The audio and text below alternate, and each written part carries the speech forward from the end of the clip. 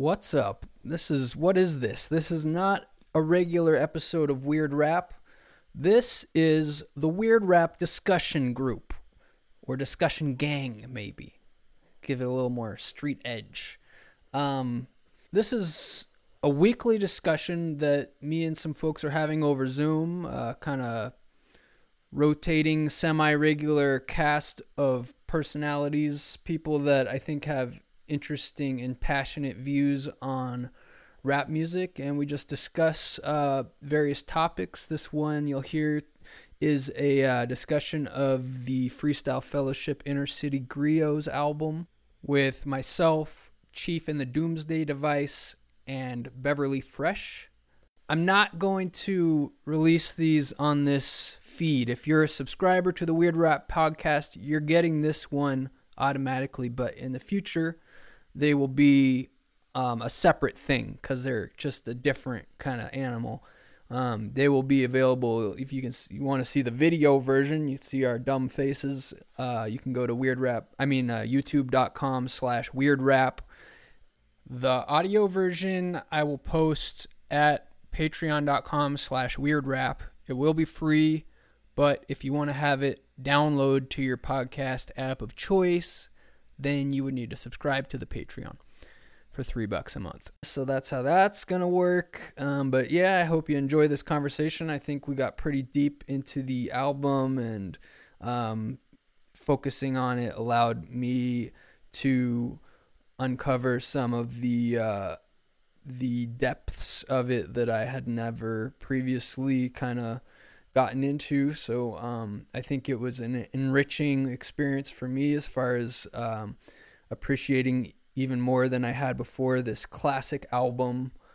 And yeah, I hope you like it. As always, you can go to weirdrap.com. You can order t-shirts there. You can see all our other social media links, the Bandcamp, which we have the Weird Rap compilation that features exclusive tracks with Cool Keith clipping and many more, and etc. etc. I love you. Thanks for listening. Welcome to the Weird Rap discussion group. I guess we're discussing the Freestyle Fellowship Innercity Griots album today. Classic album. You want to talk about how you were introduced to this record, Chief? Yeah, I was introduced to this record through the song that I'm going to talk about later, Innercity Boundaries. It was very, very briefly played in this made for HBO movie called Strapped. And I just remember, like, I was into the movie, and then that song came on, and I immediately stopped caring about the movie. I was like, what is that fucking song? Who is that guy rapping? It turned out to be that first AC Alone verse. And I made sure to read the credits at the end and found the song that kept talking about boundaries. I saw Innercity Boundaries, and the hunt was on from there. And yeah, opened up a complete world of Los Angeles hip hop I didn't even know existed at the time. So yeah, I found out about that record pretty much in real time through a very obscure here. Nice. I think I heard Park Bench people either on Rap City or on the Rap Blast on JLB in Detroit. And I only heard it like once or something, but it stuck with me. I wrote it down, and I was trying to find the record. I couldn't get it anywhere. So I was always on the lookout. And I think it wasn't until, I think that album came out in 93 or 94. I think it was like probably 95 or 96 by the time I got it. I still remember buying it. I visited my uncle in Atlanta, and it was at a record store there, and it blew my mind. I was so happy to have it. And it was definitely not what I expected, based on that. I think that was a single for it. But yeah, I loved it. It was like exactly what I was looking for. Yeah, so that's how I found out about it. Yeah, it was kind of similar for me. I heard the Bullies of the Block on the radio. I was I used to just like record off of this this radio station I would get out here in the forest that was based out in the Bay. I think it was the Wake Up Show with Sway and King Tech, and they played that Bullies of the Block single, I think when the album was just coming out, and I somehow recorded it, and I had it on this tape forever, and I never saw the album in a store. And I moved to Malaysia for like 2 years right after that, so I wasn't finding much rap music aside from like what I could borrow from other people as far as new stuff. So yeah, it wasn't until years later, like 96, 97 or something, that I got the full album. But yeah, it's and then, you know, by that time I was just consuming so much music, I don't think I properly absorbed it at the time, and I'm realizing now when I started reviewing it this week, I still haven't, you know, fully absorbed it. And there's it's also hard to make out the lyrics. I realize there's a lot of lyrics that are tough to make out. It's one of those albums I really wish the lyrics were transcribed, because like the online lyrics, you could tell they're not correct, a lot of them. But anyway, let's go into this first track, which is a little bit like last week, quite a way to start an album. See, y'all niggas is tripping now. I'm talking about physical blood that you bleed. I am not talking about no motherfucking gang. God damn. Body slam. Programmer jam. Push the button. It's recording everything. All right. Well, hit that motherfucker in. All the dogs on your blood, you won't budge. All the dogs on your blood, you won't budge. All the dogs on your blood, you won't budge. Attack with it out of laughter while I'm steady capping your dome with 9 millimeters of chrome. Flesh and bone, marrow are thrown until your facial identification is gone. Long gone. I think I'm freaking you. Ooh, continue. PX my jewel and the avenue. Ooh, continue. Rescue the revenue. Ooh, underground, 1,600 pounds of style marching. Look over the hill, brother man, you see I'm stalking. And if you get a zoom in, you can see I'm walking in a pack of 4. And what's the store? It's not for you, so boo, get it back to the back, take it back. Freestyle, heavyweight. And you don't stop.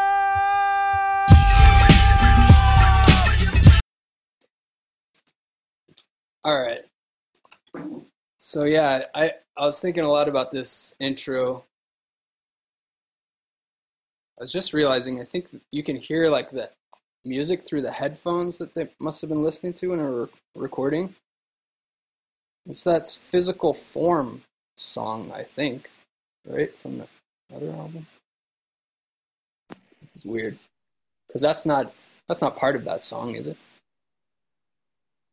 No, like the little kind of hissy music you barely hear. Yeah. Yeah, no, I think that that was just whatever happened to be playing from the other room or in the headphones while he was, waiting to spit.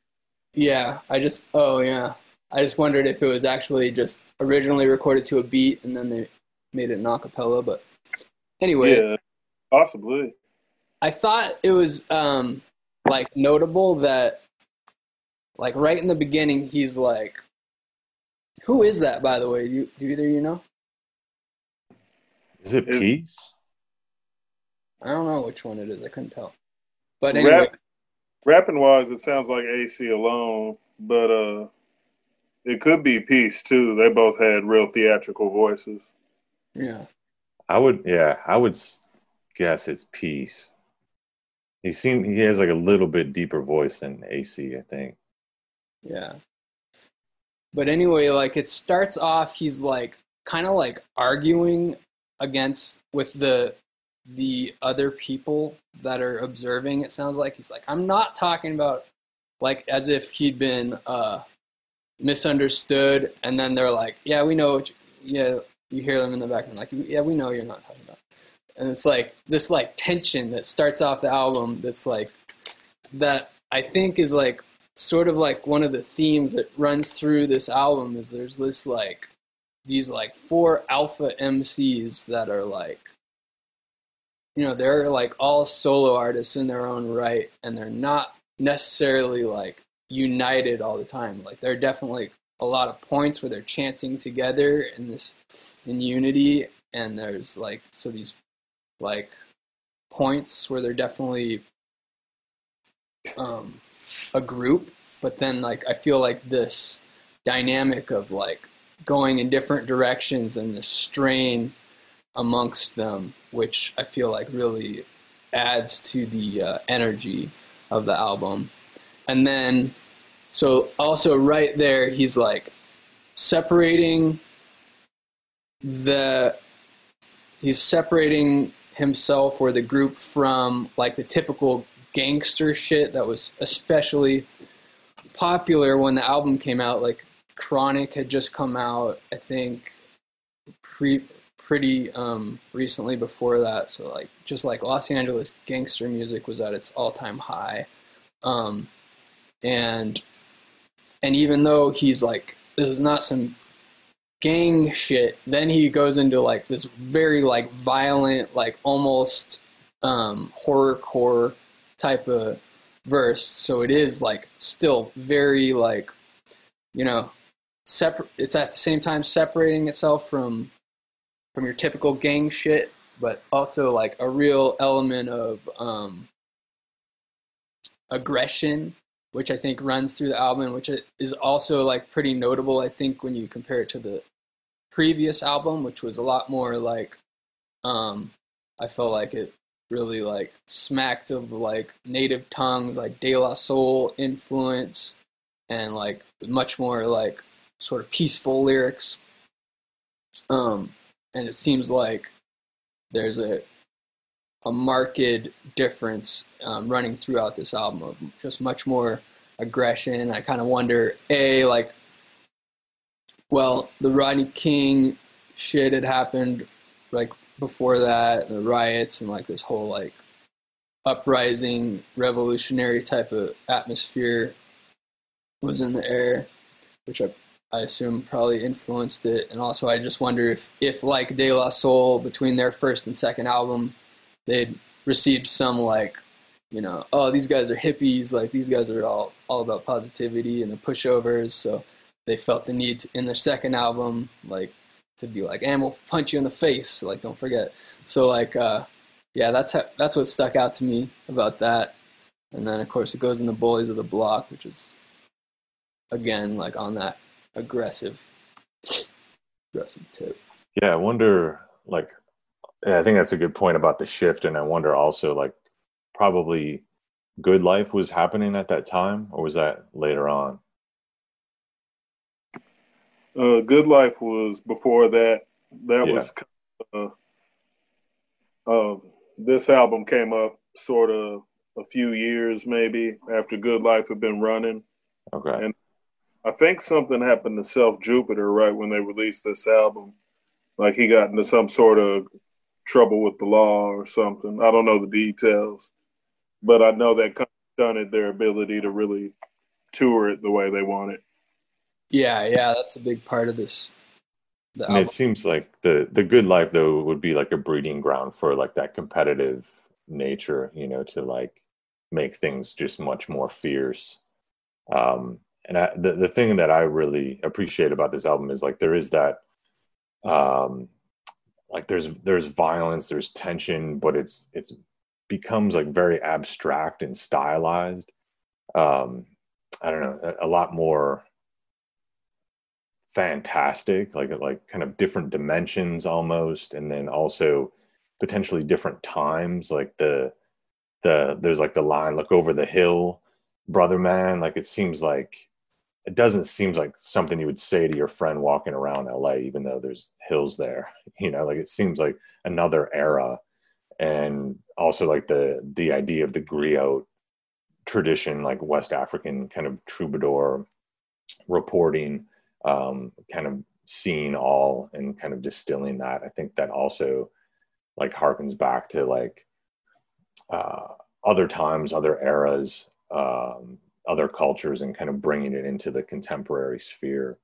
So I think those are some of the ingredients that I liked about the record. And one of the, I think, curious things I'll talk about way cool later on, but I noticed there's a few times throughout this, like where the idea of cannibalism comes up.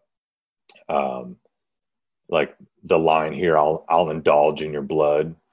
I think that is, could be taken as cannibalism. Jeffrey Dahmer's mentioned, and then later on, several verses dedicated to the act of cannibalism. So it also, that's, I'm sure there's some crazy stuff happening with the gang culture, but to me, that seems like not an act that's being practiced necessarily in LA at the time. It seems like another era that they're kind of drawing from.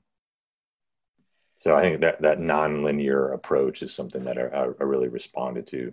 This album had a huge influence on me, not stylistically, but just like the non-linear aspect, how far rap lyrics can go, abstraction, and then also the acapella. I have acapellas on my record, and it's a big part of my live show. And this album and Dre Dog's first two albums, like the acapellas and on both of those records, definitely a huge inspiration for me personally.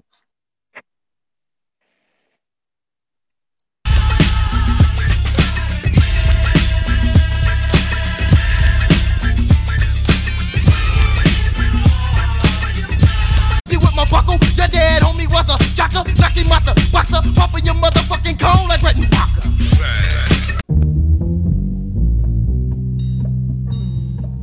Dude, give me this, bitch, slippery, living of liberty. I ho, whoa, I go low.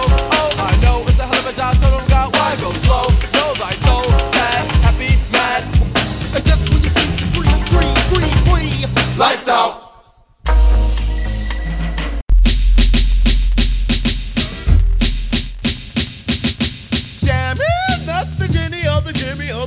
A double whammy, not your mammy or your granny, but maybe your lady's a chamois. If she likes to put a nickname on her fanny. Chitty chitty bang bang, itty bitty. So I was noting when I was listening to this the other day that it's funny because it's like kind of your typical like misogynistic sort of using women song until the last verse. It's like 3 verses of that, and then Peace just throws everybody under the bus and says, I would never disrespect a woman like all these guys have, and just starts talking about his beautiful queens. I just thought that was hilarious. And another example of like kind of the tension and the sort of non-unity that you see in some parts of this. Yeah, I mean, I think that's kind of speaks to that non-linear approach, and like the being like with the group that you cultivated and everybody kind of throwing in their own take on what is weird. Like I keep thinking about just rap in general is weird, even the most mainstream rap, because one of the reasons I'm attracted to it as a genre is that it is contradictory. Like, I think you can have a song about gangbanging and the next song is about why you shouldn't gangbang or about praising God or something like that. And then, about respecting women and disrespecting women. I think like it's the most kind of diverse in terms of like breaking out of a point of view or a certain mindset. And it allows identity to be much more fluid. So I think this album, I think, is a testament to that. So like, everything is a little bit more like the first albums, kind of like more mellow. The chamois is kind of funny, but then it has that moment of incongruity at the end. There's like battle rapping, and then there's stuff that's just super dark. So I really appreciate that there's like all of that thrown together in a way that kind of creates its own logic. Yeah, and the title of the song, Everything's Everything, kind of speaks to that idea of the everything being relevant and part of the whole, sort of. So then we get the interlude thing, Heat Miser, after that. What you gonna do with that bag? What you gonna do with that bag? What you gonna do with that bag? Well, Iza, heat miser, and I'm wiser than any other rapper, no matter the size. Girl like Iza, they are dizer. I ship them up and take them off the Kaiser. Third floor, hospital. My keys up. Oh, there you go. I was gonna throw one thing in too. When you play Chamois, that song is kind of like this weird flip of "For Better or For Worse" by the Far Side, where the first three verses are kind of these slightly dark but playful. I'm hollering at this girl, but you got to take me for who I am. And then the fourth verse is just Fat Lip going way off the deep end with that weird, like, I'm calling this girl with this assault fantasy kind of flip on it. And then, but it's just funny how, like, the roles are reversed within the crews to where Chamois is, like, real derogatory, and then Peace comes in at the end and is like, no, let me actually save everybody's reputation here real quick.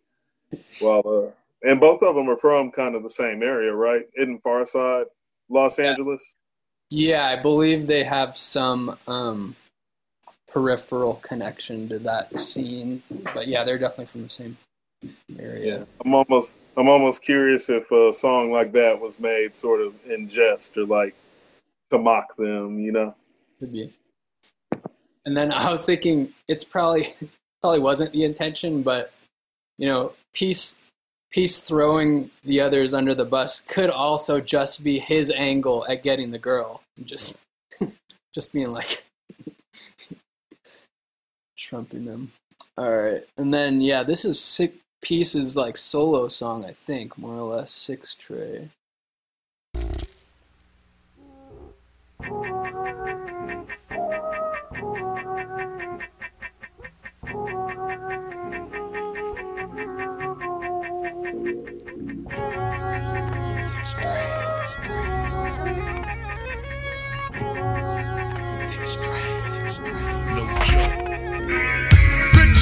Well, hey, what do you say today? Some more silly ass fools to spray. Now I wanna cruise some schools like Washington be cool. Fast up Texas teen fool.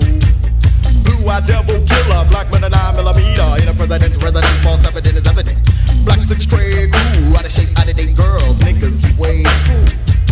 6 Tray, well, hey, what do you say today? Some more silly ass fools to spray. Hitting switches on Chris Shaw, let me tell you what I saw. Had a fight with a nigga, socked him in the jaw. Now my hand is swollen. Yeah, he's doing some interesting things with rhythm and that for sure.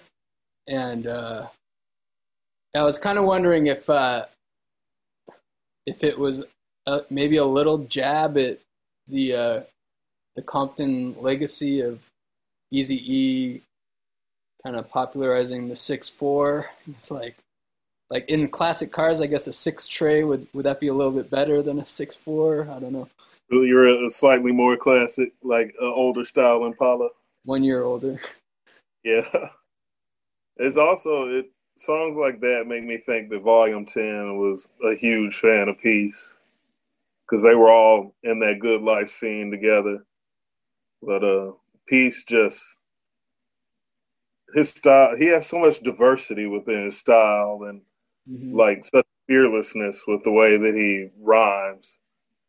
That it makes a song like that could, I guess it is just basically sort of gangster shit talking or whatever, but it's so much deeper and so much more esoteric than that and not niche at all or not kish, I should say, because of the way that like he uses a rhythm. Who produced that? I think it was like the Earthquake Brothers, it said in the liner notes. I'm not sure. Yeah, maybe. Yeah, but it's just such a crazy beat to jump on like that with such sticking your chest out type delivery,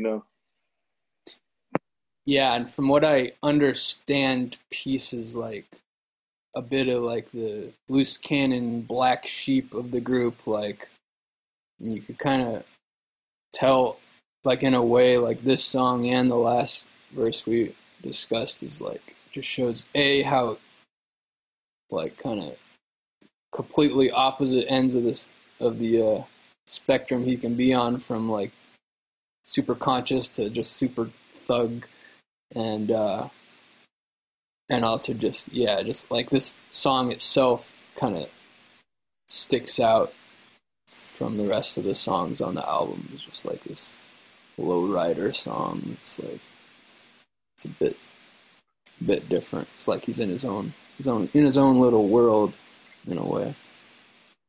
Yeah, and Zach, you were right. Same writing credit for this as for the Blood intro. So there was peace.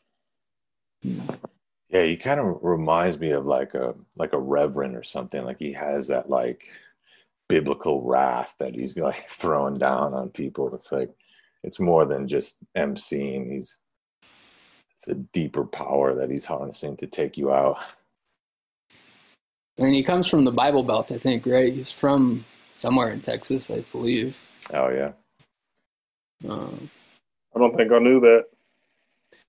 Fool, can't you understand? We've been running up an MC since 83, and we dangerous. Nigga, don't get close to danger. You might get dumped on with a quickness. Danger, don't get close. Anger, still is my virtue. Name of the game, styles. You can't understand the strain that G's go through.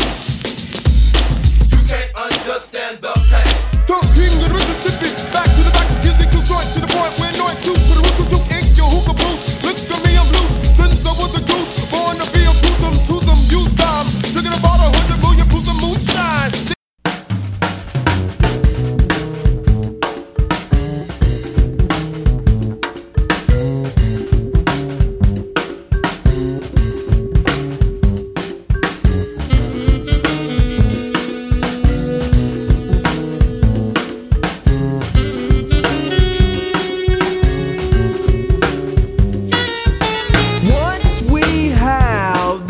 Of people, then we could be free and no devil could ever enter the boundaries. I stand in the center around all these sounds I see. Blessed Allah that I found the key. That's how we be. We all by no.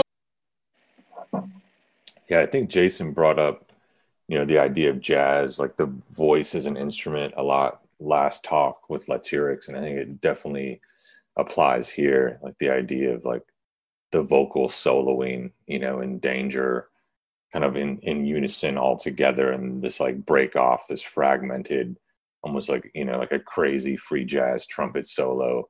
I think they're one of the groups that definitely mastered that concept. Yeah, definitely agreed, and it was something they were conscious of too. Like, I think about this song a lot in tandem with the video, because the video kind of really served as an entry point for the individual members, except for Self Jupiter, who wasn't there, unfortunately, because of whatever situation he was in. But to speak to your point, you could even see a lot of times in the video when Micah 9 is rhyming, he's also sort of like physically intimating trumpet solos, and everybody's lined up sort of in front of a different jazz band element. And Daddy-O is a guest verse on there, who Stedasonic's whole thing was about sampling jazz and reworking it, so they definitely were leaning into that thing that sort of Diggable Planets was leaning into, or, I know Diggable Planets is like the easy one to pick, but a Tribe Called Quest as well, just really trying to educate people somewhat on jazz music, but more the jazz-like aspects of hip-hop. Yeah, I agree. And I think what distinguishes them is maybe that it's more like Bitches Brew, like that Miles Davis record, as opposed to, I don't know, there's something like more psychedelic, like more raw, than like the Diggable Planets Tribe, use of jazz. I think is quite a bit different. And yeah, I don't know. I think like Bitches Brew to me is like the off the top of my head the best example where it becomes a little bit more dark and otherworldly. Yeah, I was thinking about this yesterday, in that also I think it's notable that Daddy-O produced this, and like Stetsasonic, I think, was like the first real jazz rap song. There you go. Yeah, that song. But yeah, like you say, Zach, it was much more like their version, as well as, you know, the other groups you mentioned were much more of a straightforward kind of jazz style, which I'm no expert in jazz, but I think it might be like swing jazz as opposed to like bebop, where, you know, like Stetsasonic would be to Freestyle Fellowship what swing big band swing jazz was to bebop or something. But anyway, yeah, definitely a much more good approach to jazz rap. It's definitely like I'm sorry, I didn't mean to speak over you, but there's definitely a bandstand showman-esque element to it. Yeah, did y'all see I think it was a promo for this, like this album, when it's like, if I can remember right, when Chief was describing the video for Park Bench People, reminded me of it. They're like, they kind of do a little bit of some verses from each song, kind of just fragments blended together, and they're like, I think it's black and white, and it's like, you know, like close-ups of their face. I think it's mostly a cappella. I don't know. I'm just recalling it, so I could be fabricating some of this, but I remember that. Also, maybe being evidence of like this kind of setting up as the voice's instrument, because it was definitely a lot of a cappella stuff, but stylized, like kind of like the jazz era, black and white visual stylization. Yeah, and I think another notable thing is like these other jazz rap groups, as opposed to this one, were much less aggressive and street oriented, as this whole album was kind of set up to be. And like, as we're talking about like the promo, I feel like this album was poised to really change things. Like, I think people saw the potential of it and saw how, you know, jazz rap had proven to be a success, and so had gangster rap, and here was this fusion of them, and also just crazy talent and spirit. And it seemed like, you know, people in the underground, as well as maybe like, you know, the execs were ready for this album to really do something. And they, you know, they put like, I think there were 3 or 4 even different music videos made for this. And then Self Jupiter, I guess, went to jail, and that fucked it all up, apparently. Which it seems like that didn't need to mess up their whole thing. Like, they could have just kind of been like, yeah, we're street, even one of our members is in jail, and they could have still. But I don't remember the story seemed to be like the label was like, oh, he's in jail, so we're not pushing this anymore. I forget. Yeah, well, and they spoke about that too, how the label, because it wasn't really a normal thing per se for a rapper to be in jail, signed to a major label, to the point to where a label would back him out or bail him out at that time. They also didn't really push back because they felt so accomplished in their own right that they felt friendship was more important than having to fill some obligations to a label. You know, like not touring as a full unit and not giving people what they considered to be the proper presentation or the full show. Right. So a lot of it for personal and artistic reasons, but in hindsight, I've heard them say that they probably could have done something, but it sounds like it wouldn't have sat right with them had they done that. Yeah, I'm sure at the time, it might have just seemed like, you know, this was just a small drop, like not necessarily like something that would affect their future so much. But looking back in hindsight, it seems like this could have been the thing that really put them on the map and Project Bloat on the map. But like we said, it wasn't even. It was hard to find in stores. It seems like it wasn't well distributed. And it was like a subsidiary of a label, so because it was on Island, which was like a branch of the Def Jam tree. So without really the ability to push it the way the label wanted, I'm sure that they were like, we'll put it out and we'll let it do what it does, you know? Come night, fall beyond the shadow of a doubt. A curtain has closed from a glimpse of me. Walking with a limp and a wonderful smile, I draw up and down the street, creep galloping. Soldier of the neighborhood, elderly person with a strange sense of humor. Rumor is he kisses the ground we walk on. He listens to blunts, he talks to the ants, he stares at the sky all day and checks. Run to the stars that the day gets rest, he rests. Now, I forgot to screen share it when I played that. Can you hear it just the same? Yes. Okay, it doesn't matter. But yeah, there's another example of the weird, abstract horror theme that keeps coming in. Yeah, that was all Self-Jupiter. That sounded like that could have been on the Gravediggers album.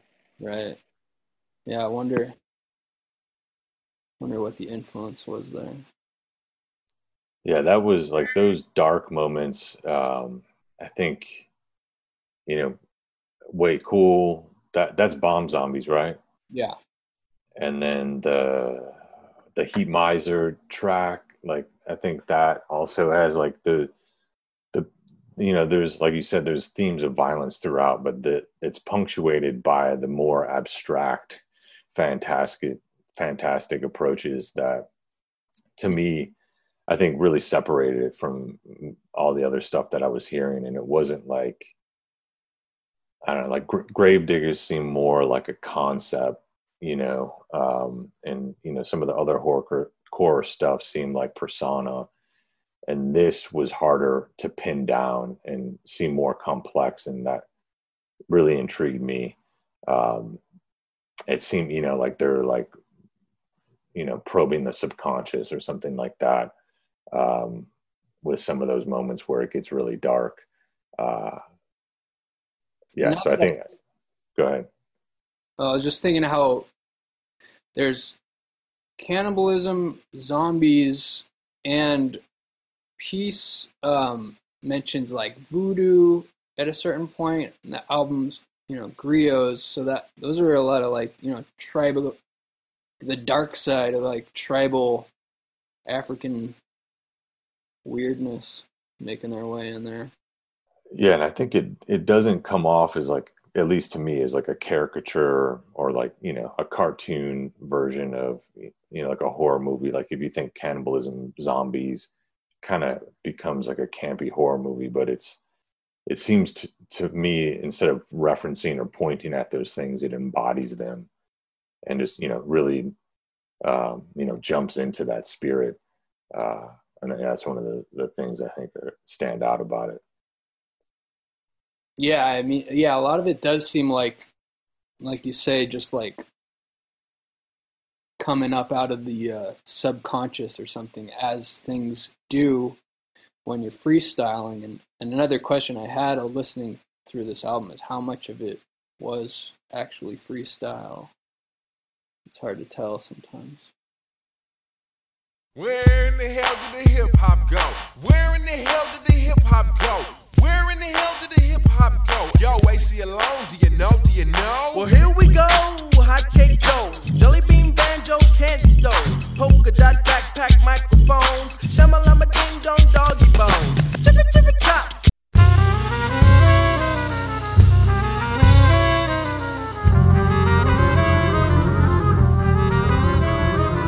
Play it cool and don't make no fast moves. Play it cool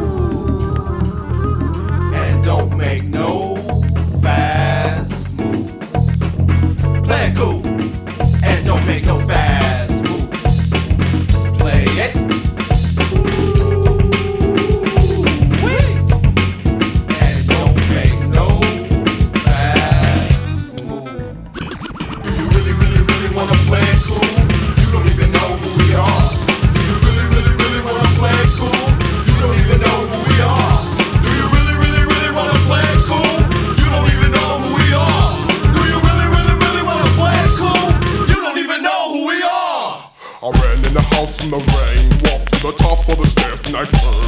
In the room on the left, that she was. Bang in the bed, looking pretty, but she burned. Snatched up the room on a yacht, pull out the shank and I dismembered her. Dancing around in the yard, juggling jars for the soul. Yeah. Yeah, so I think I looked at this track closely for this talk, and I just thought about now, like you get like the wickedness of Bomb Zombies, and then Cornbread comes in with Where in the Hell Did the Hip Hop Go, in like a lighter tone, and then I don't know, it could be like a self-awareness, you know, like they know they're getting pretty far out. And they're kind of calling themselves out on it, and then, you know, jumping into a more kind of not typical, but more centered rap track than Bomb Zombies. And then I think you get the jazz approach again. That's maybe a little bit more Diggable Planets, like the more generic version of Cool up front. And then they just like completely take it out into left field and into another universe once the verse kicks in. So maybe like in the beginning, like you really want to play it cool, you don't even know who we are. Like I'm thinking maybe that's like, you know, like again, like the macho aspect of like, you know, you think I'm cool, but like you have no idea like how crazy I am or like, you know, where I can take this. And yeah, Self Jupiter's verse is, you know, about maybe rape, definitely, you know, robbery, and dismemberment and cannibalism. Again, the thing I think that kind of separates them from like shock or horrorcore rap is it seems much more literary, with lines like dancing around in the yard, like after a murder. And there was a storm that night, you know, like it just these like, you know, much more literal, like Edgar Allan Poe, or maybe in a contemporary sense, like Maurice Meyer's like sense of horror. And I think those are some unique moments. There's also, I think, references again to like the idea of sorcery or witchcraft, like juggling jars full of souls. Dancing could be like a ritualistic act after the murder, something like celebratory. And then I don't think this is necessarily true, but looking at this, doing a closer read, I thought two words that stand out is he dismembered her with a shank, which seems like an unusual choice of a weapon. Like, you know, we kind of equate it with, you know, a handmade knife from prison, and then dancing around in the yard. You know, my visuals go to like the backyard, but it could be the yard at a jail or a prison, and maybe he's incarcerated and he's kind of like fantasizing about this, or this is stuff that he did and he's kind of reflecting on it. I don't know. I don't know if that's all adds up, but it was just like, I think those were two interesting words that kind of took me into a different realm of interpretation.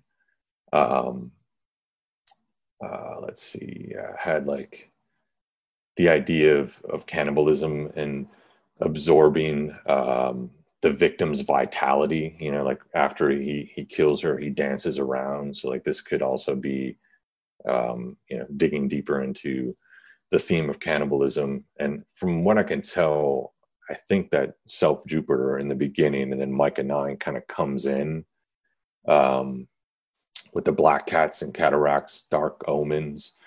So again, yeah, the imagery of omens, just the dark arts, dark shit in general. He kind of takes everybody into the sewer where he's got his victims stashed. At the end, he's serving up Homo sapien stew.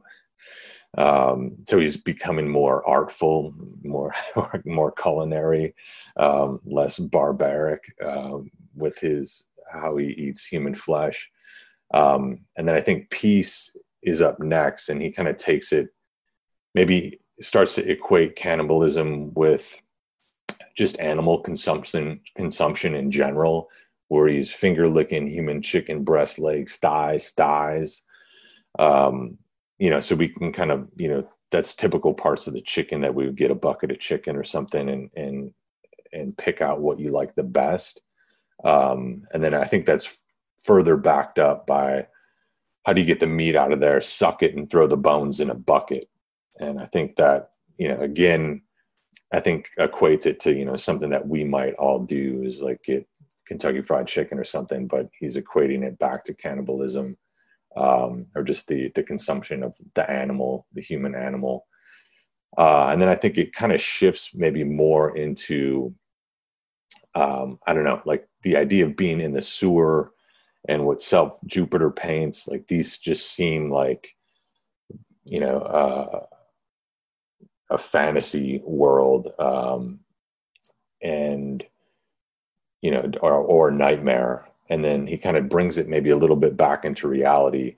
When he says a swarm in the center, a circle with style change. And then after that, he's talking about elbowing somebody in the throat on the dance floor, fingernail to the jugular vein. So he's still killing people, but it's less ritualized, but still very strange, but maybe more, in the real world, the stage is the dance floor. And I think AC Alone follows that up, with what I thought was maybe a little bit more just typical lyrical flexing. So it's like becomes a little less abstract, more about syllables, and maybe even like an East Coast kind of flow. Like I'm a wax, I'm a tax, I'm a break a back, got a rap, got a trap, and I got a strap, that kind of stuff. Seems just a little bit more of like lyrical flexing, but then he kind of takes it deeper, with the line, then I go walking through another man's mind, chopping up his membrane, sliding down his spine. So it becomes fantastic once again, and maybe he's personifying madness. And he's the voice that's possessing these killings, or, the controlling somebody's mind.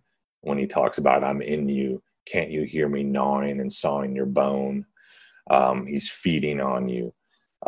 So I think this idea of kind of being embodied by the spirit or coming possessed.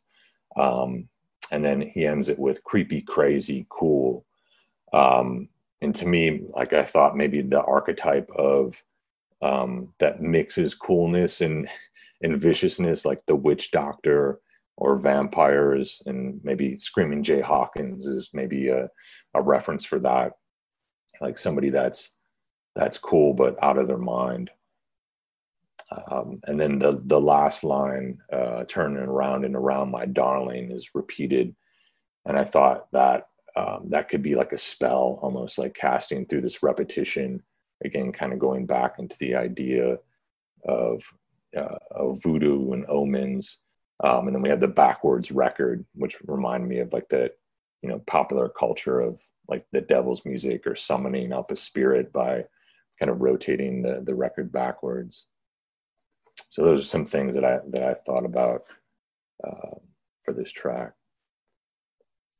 Yeah, the opening kind of reminds me of like a blaxploitation film a little bit, with the soul sample, and then the whole "Do you really run? You don't really know who we are." Almost, it's like a build-up chant to get you hyped up.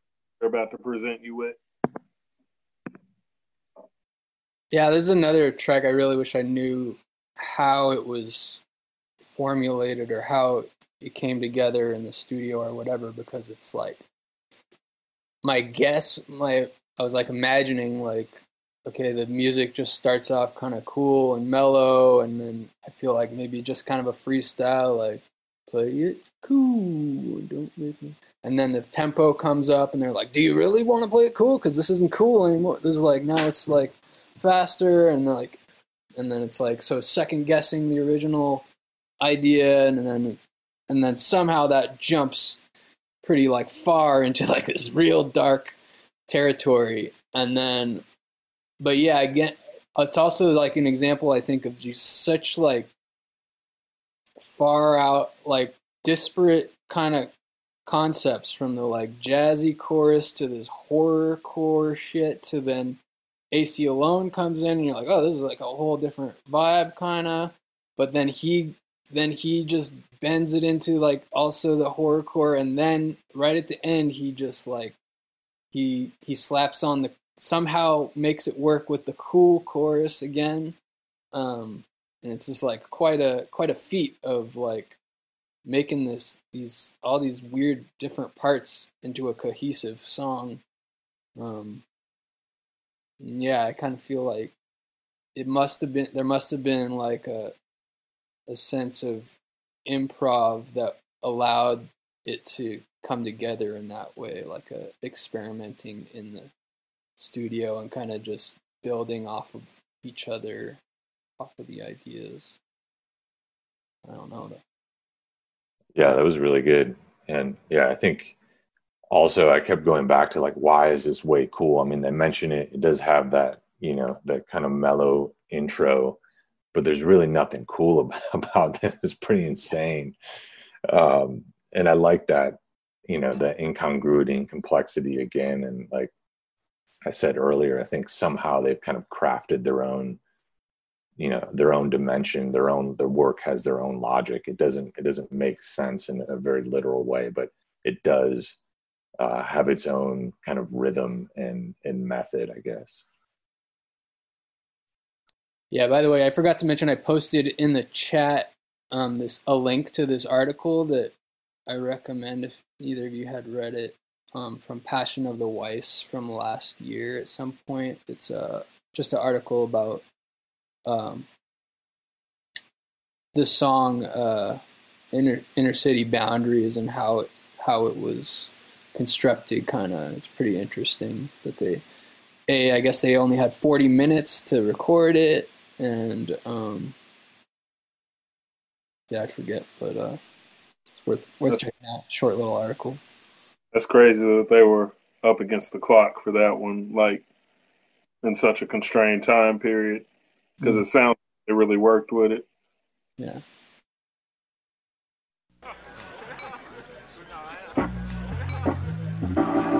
I'm a potato rhyme, so I can dip my dip in the skins all the time. Hot potato, hop on the table, pop in the microwave, glutton, edible hot tomato, wait, serve it a plate, stay awake, how about the taste? Test, yes, take it to your local Jason Bake. Well, once Let's mention that the single version is far superior, in my opinion. They totally kind of redid the song for the music video and single.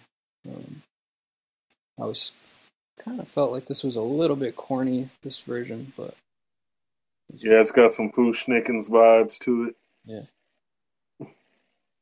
I love songs about food, so I mean, I love this one. I mean, just like he makes like chopping up potatoes like sound dope as hell, and yeah, I mean, even in the cornier version, I still love it. We got cornbread and potatoes, right? Yeah. And I also think, like, I don't know, I like Cab Calloway, and like Everybody Eats When They Come to My House, just like that. Maybe that's like that era too, of like, entertaining. The meal's an important place. I think like there was, the novelty of food kind of crept into some of the jazz and kind of swing big band stuff, and it's maybe another like callback to that, but again in like a much more strange way. Mary.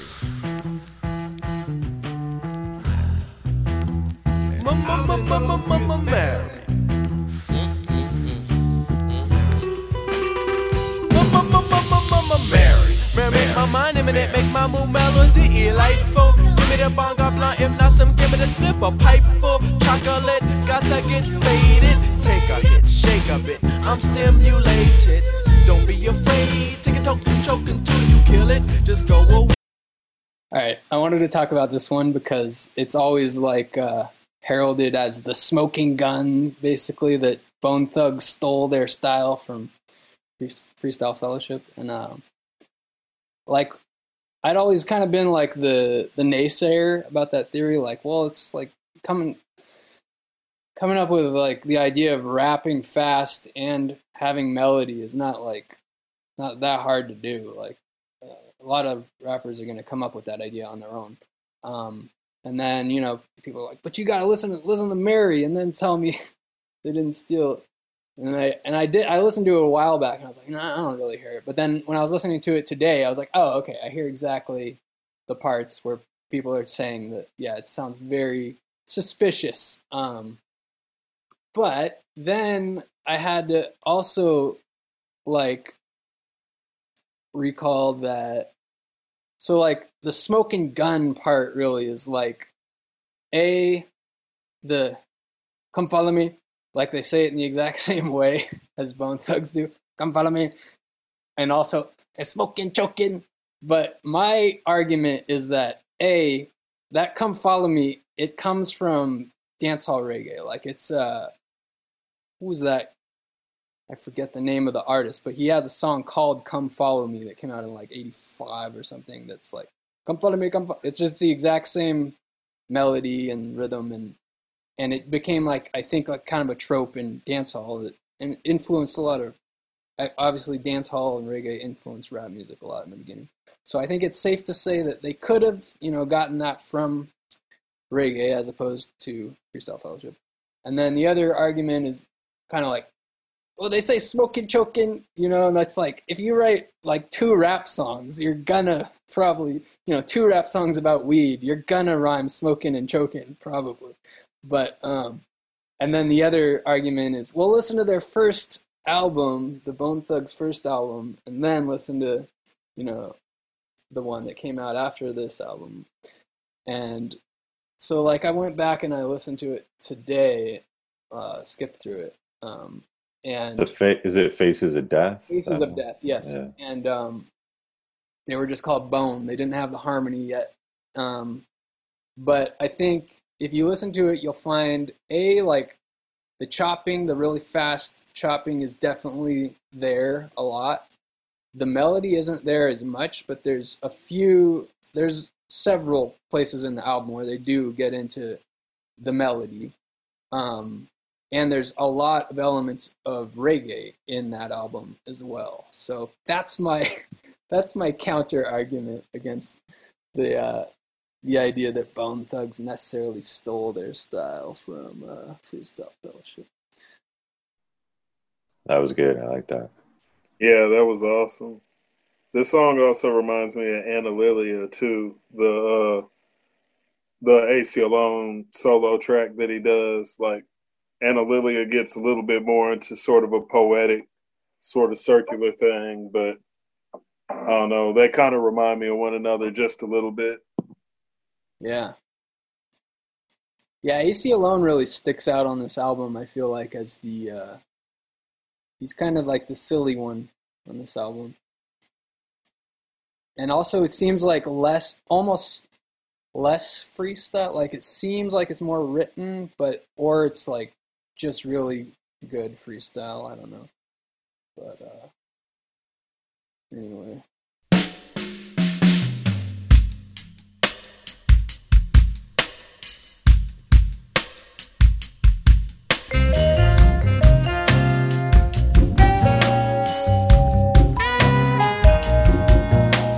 Sitting on the bench, thinking about things. I've been other people, other parks.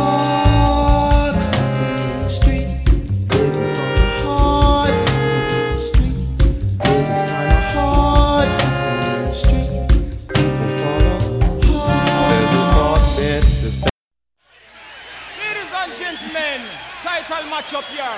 Over there now the little dibby corners, the lightweight, the bantamweight. I hear the sound of the heavyweight beat down. I hear the sound of the EQB. Give me a F, give me a O, give me a WSTYLE. Give me a F, give me a E, give me a WOWSHIP. Mickey Mouse motherfuckers. Penning me under, showing me under. This is a freestyle. Moving while I'm under and bring your mother down to the zone of bliss. So watch my lips. Certain MCs get them flow from the radio. You know some poets get them flow. So pretty good. Posse Cut showcasing the community there on their album. I was gonna bring up how Park Bench People sounds like a Gil Scott-Heron song a whole lot as well. It's got that sort of soulful singing vibe to it. Yeah, I'm not that familiar with Gil Scott. Yeah, and also, yeah, like a more of a poetry, like spoken word kind of delivery. Yeah, kind of when he got into like his singing bag more so, even too, where Right. some spoken word, and then he kind of built into Jimi Hendrix sort of level singing, but just all feeling and just worked really well with the jazz that was behind it. Yeah, it definitely doesn't remind me of any other rap song. And I think from what I can remember, it's a compassionate song, right? I mean, I could be missing something. He's killing homeless people or something, but like on the surface, it seems like a conscious, compassionate, acknowledging the people that are normally overlooked. And I like that again, that this record is so diverse with so many different emotions, conflicting points of view. To me, that's just like a way more realistic portrait of humanity. And then, yeah, I think there was something about the next track, like the urgency. I talked about this a little bit and when I talked to Jason Furlow, but like that's something I just personally respond to, is just like it seems like everybody's yelling on the mic, like they're full throttle, they have to get it out. And I just like that there's no second guessing, no posturing. It's like it's something that has to happen. Yeah, the sequence of the album is pretty interesting. It's like it doesn't flow. It goes from one extreme to another. It keeps like it almost like they purposefully sequenced in a way that no two albums back to back songs back to back had a whole lot of commonality, like sonic wise, which is cool. I've always liked that style, but usually people try to sequence an album with more of a flow, I think. And then this is the Tolerate interlude, which I think is like it's a redo of something that was on the first album, but it's a great chant. We are not your ORDINARYRAPPERNIGGERS. On our chest is wickedness. The press is telling us lies. We will not tolerate white men grabbing black men, taking them home, chopping the bones and smothering them with plastic and dipping heads in acid. Wonder if Dahmer dies. We will not tolerate Del Gates, hates, beats, blacks, creates mistakes, false facts. Fuck that, get my gat. That was kind of interesting that, they referenced Daryl Gates in the first album before he became world famous, basically. And then by the time this came out, everybody knew who that was. So it had a different sort of relevance. Yeah, that is interesting how they can be so artistic but still be so like on the nose when it comes to that Los Angeles energy. But I think that just comes with being raised in that environment.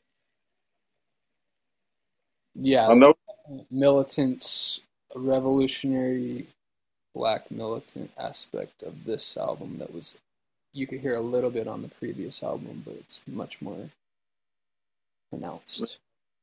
I was noticing something. I'm looking here at the album credits, and Heavyweights had a couple of guest spots that they didn't list on there.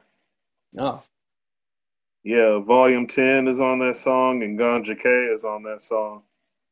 What do you mean they didn't list it in the where? Like, just like on the back, it doesn't say featuring such and such. Like, right. Like, technically, they don't list Daddy-O on Innercity Boundaries either, but yeah, I forgot how many people were on Heavyweights just because it's like a big freestyle session.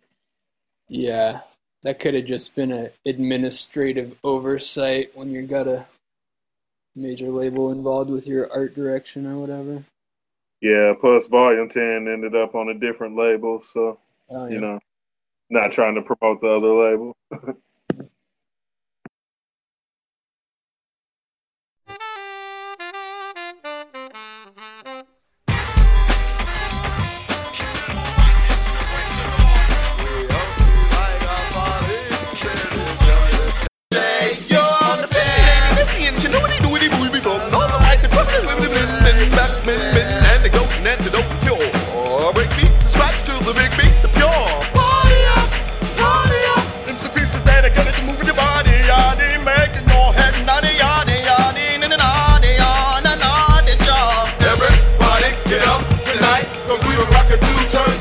We're getting bigger and bigger and bigger and bigger and bigger and bigger till we blow up, till we blow up, till we blow up, till we blow up.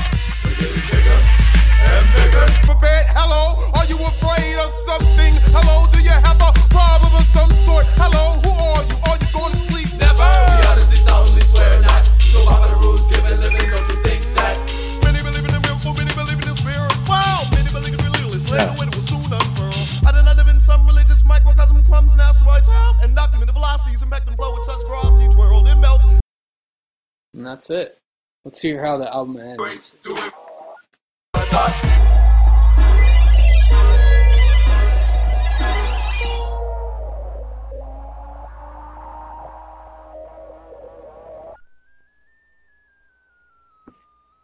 Yeah.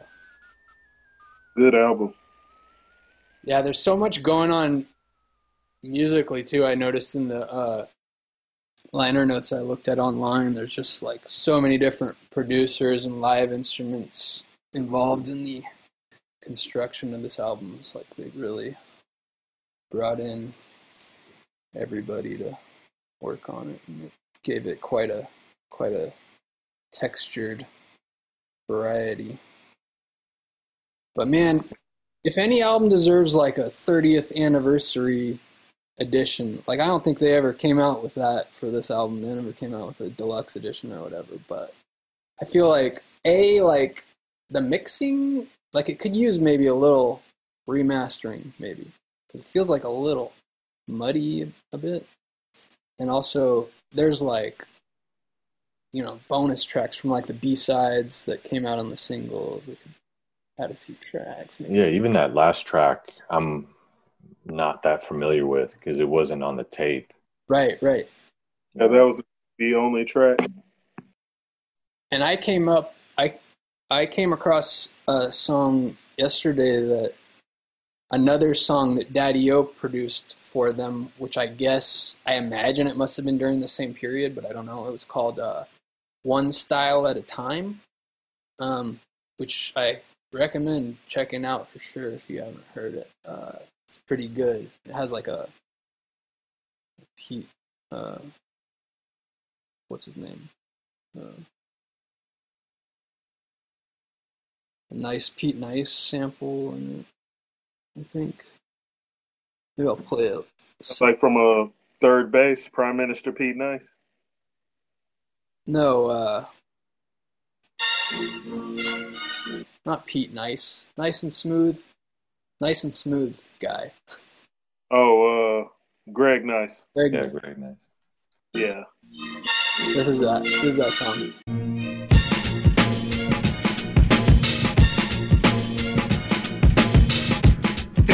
Code ghetto style.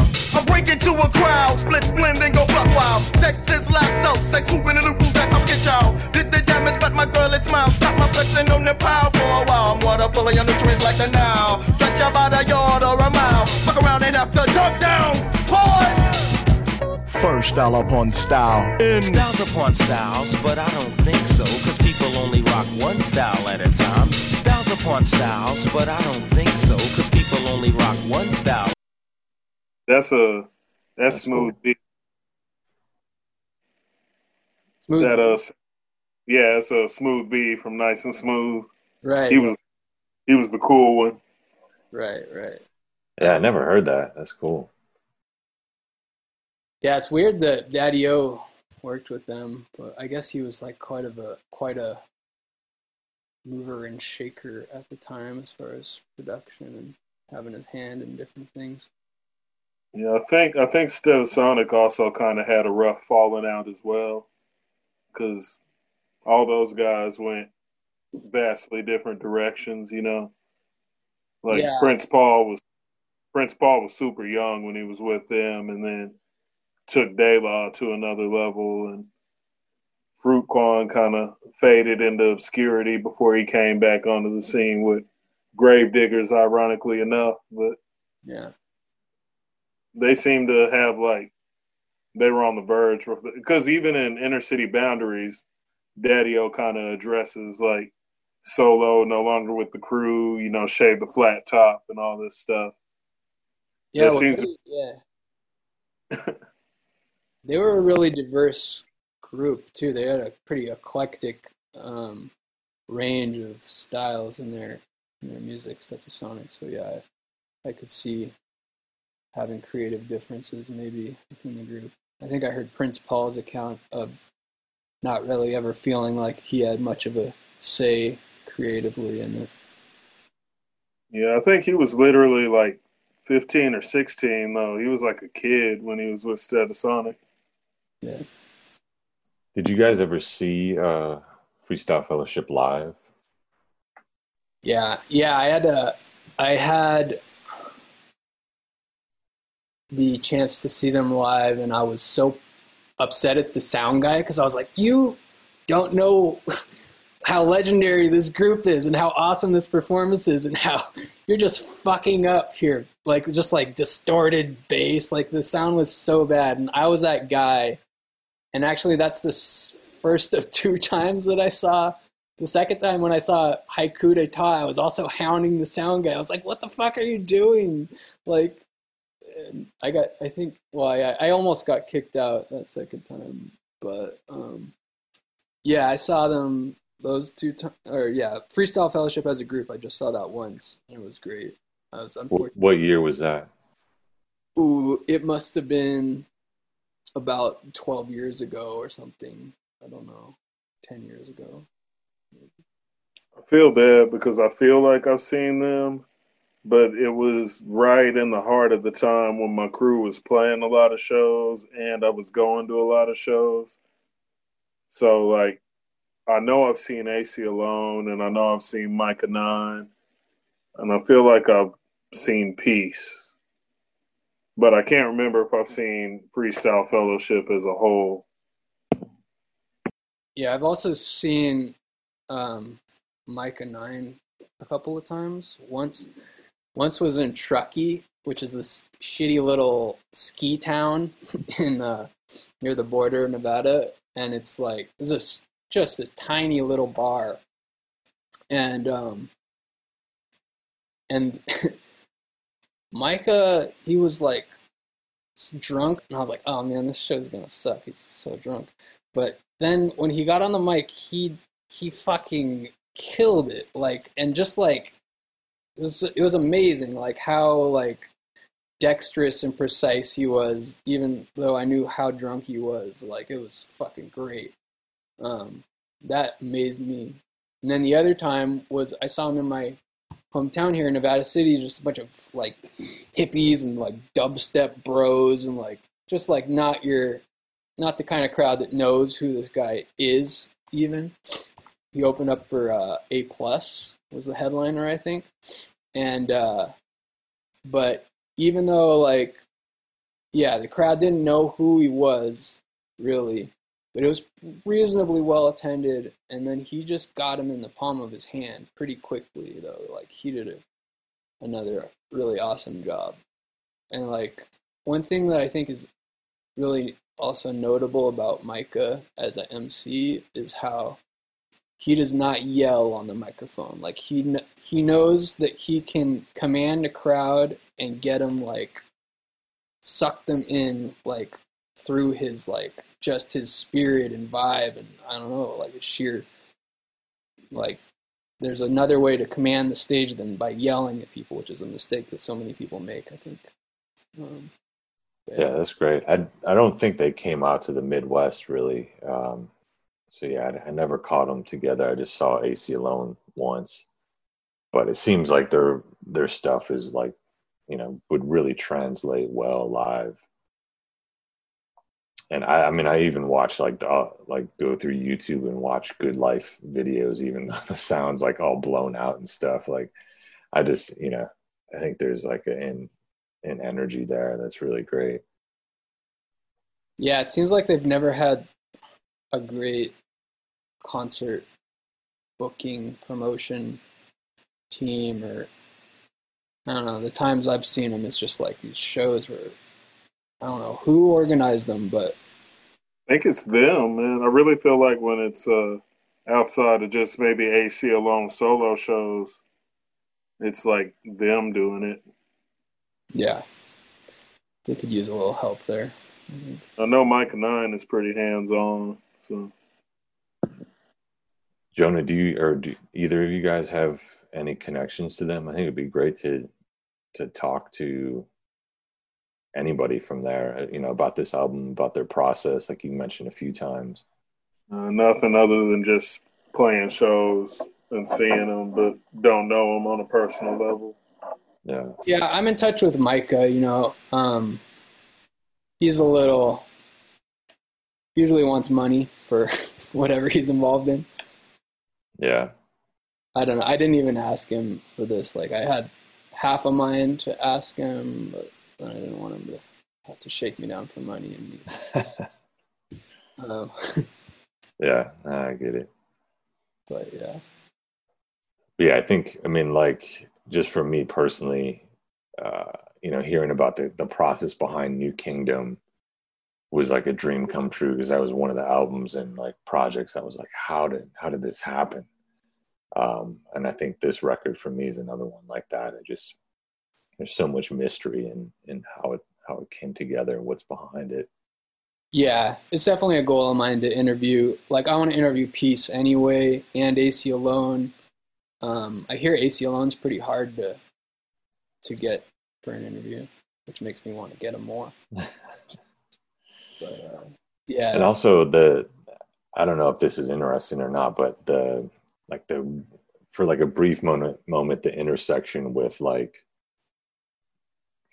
the mostly white internet hip hop of like the late 90s, which I feel like a lot of those MCs, myself included, were like influenced by them, and the culmination of like at Scribble Jam, like Idea battling Peace, I thought was like a strange moment. Like I didn't know Idea personally, but like I can imagine he was influenced by those guys.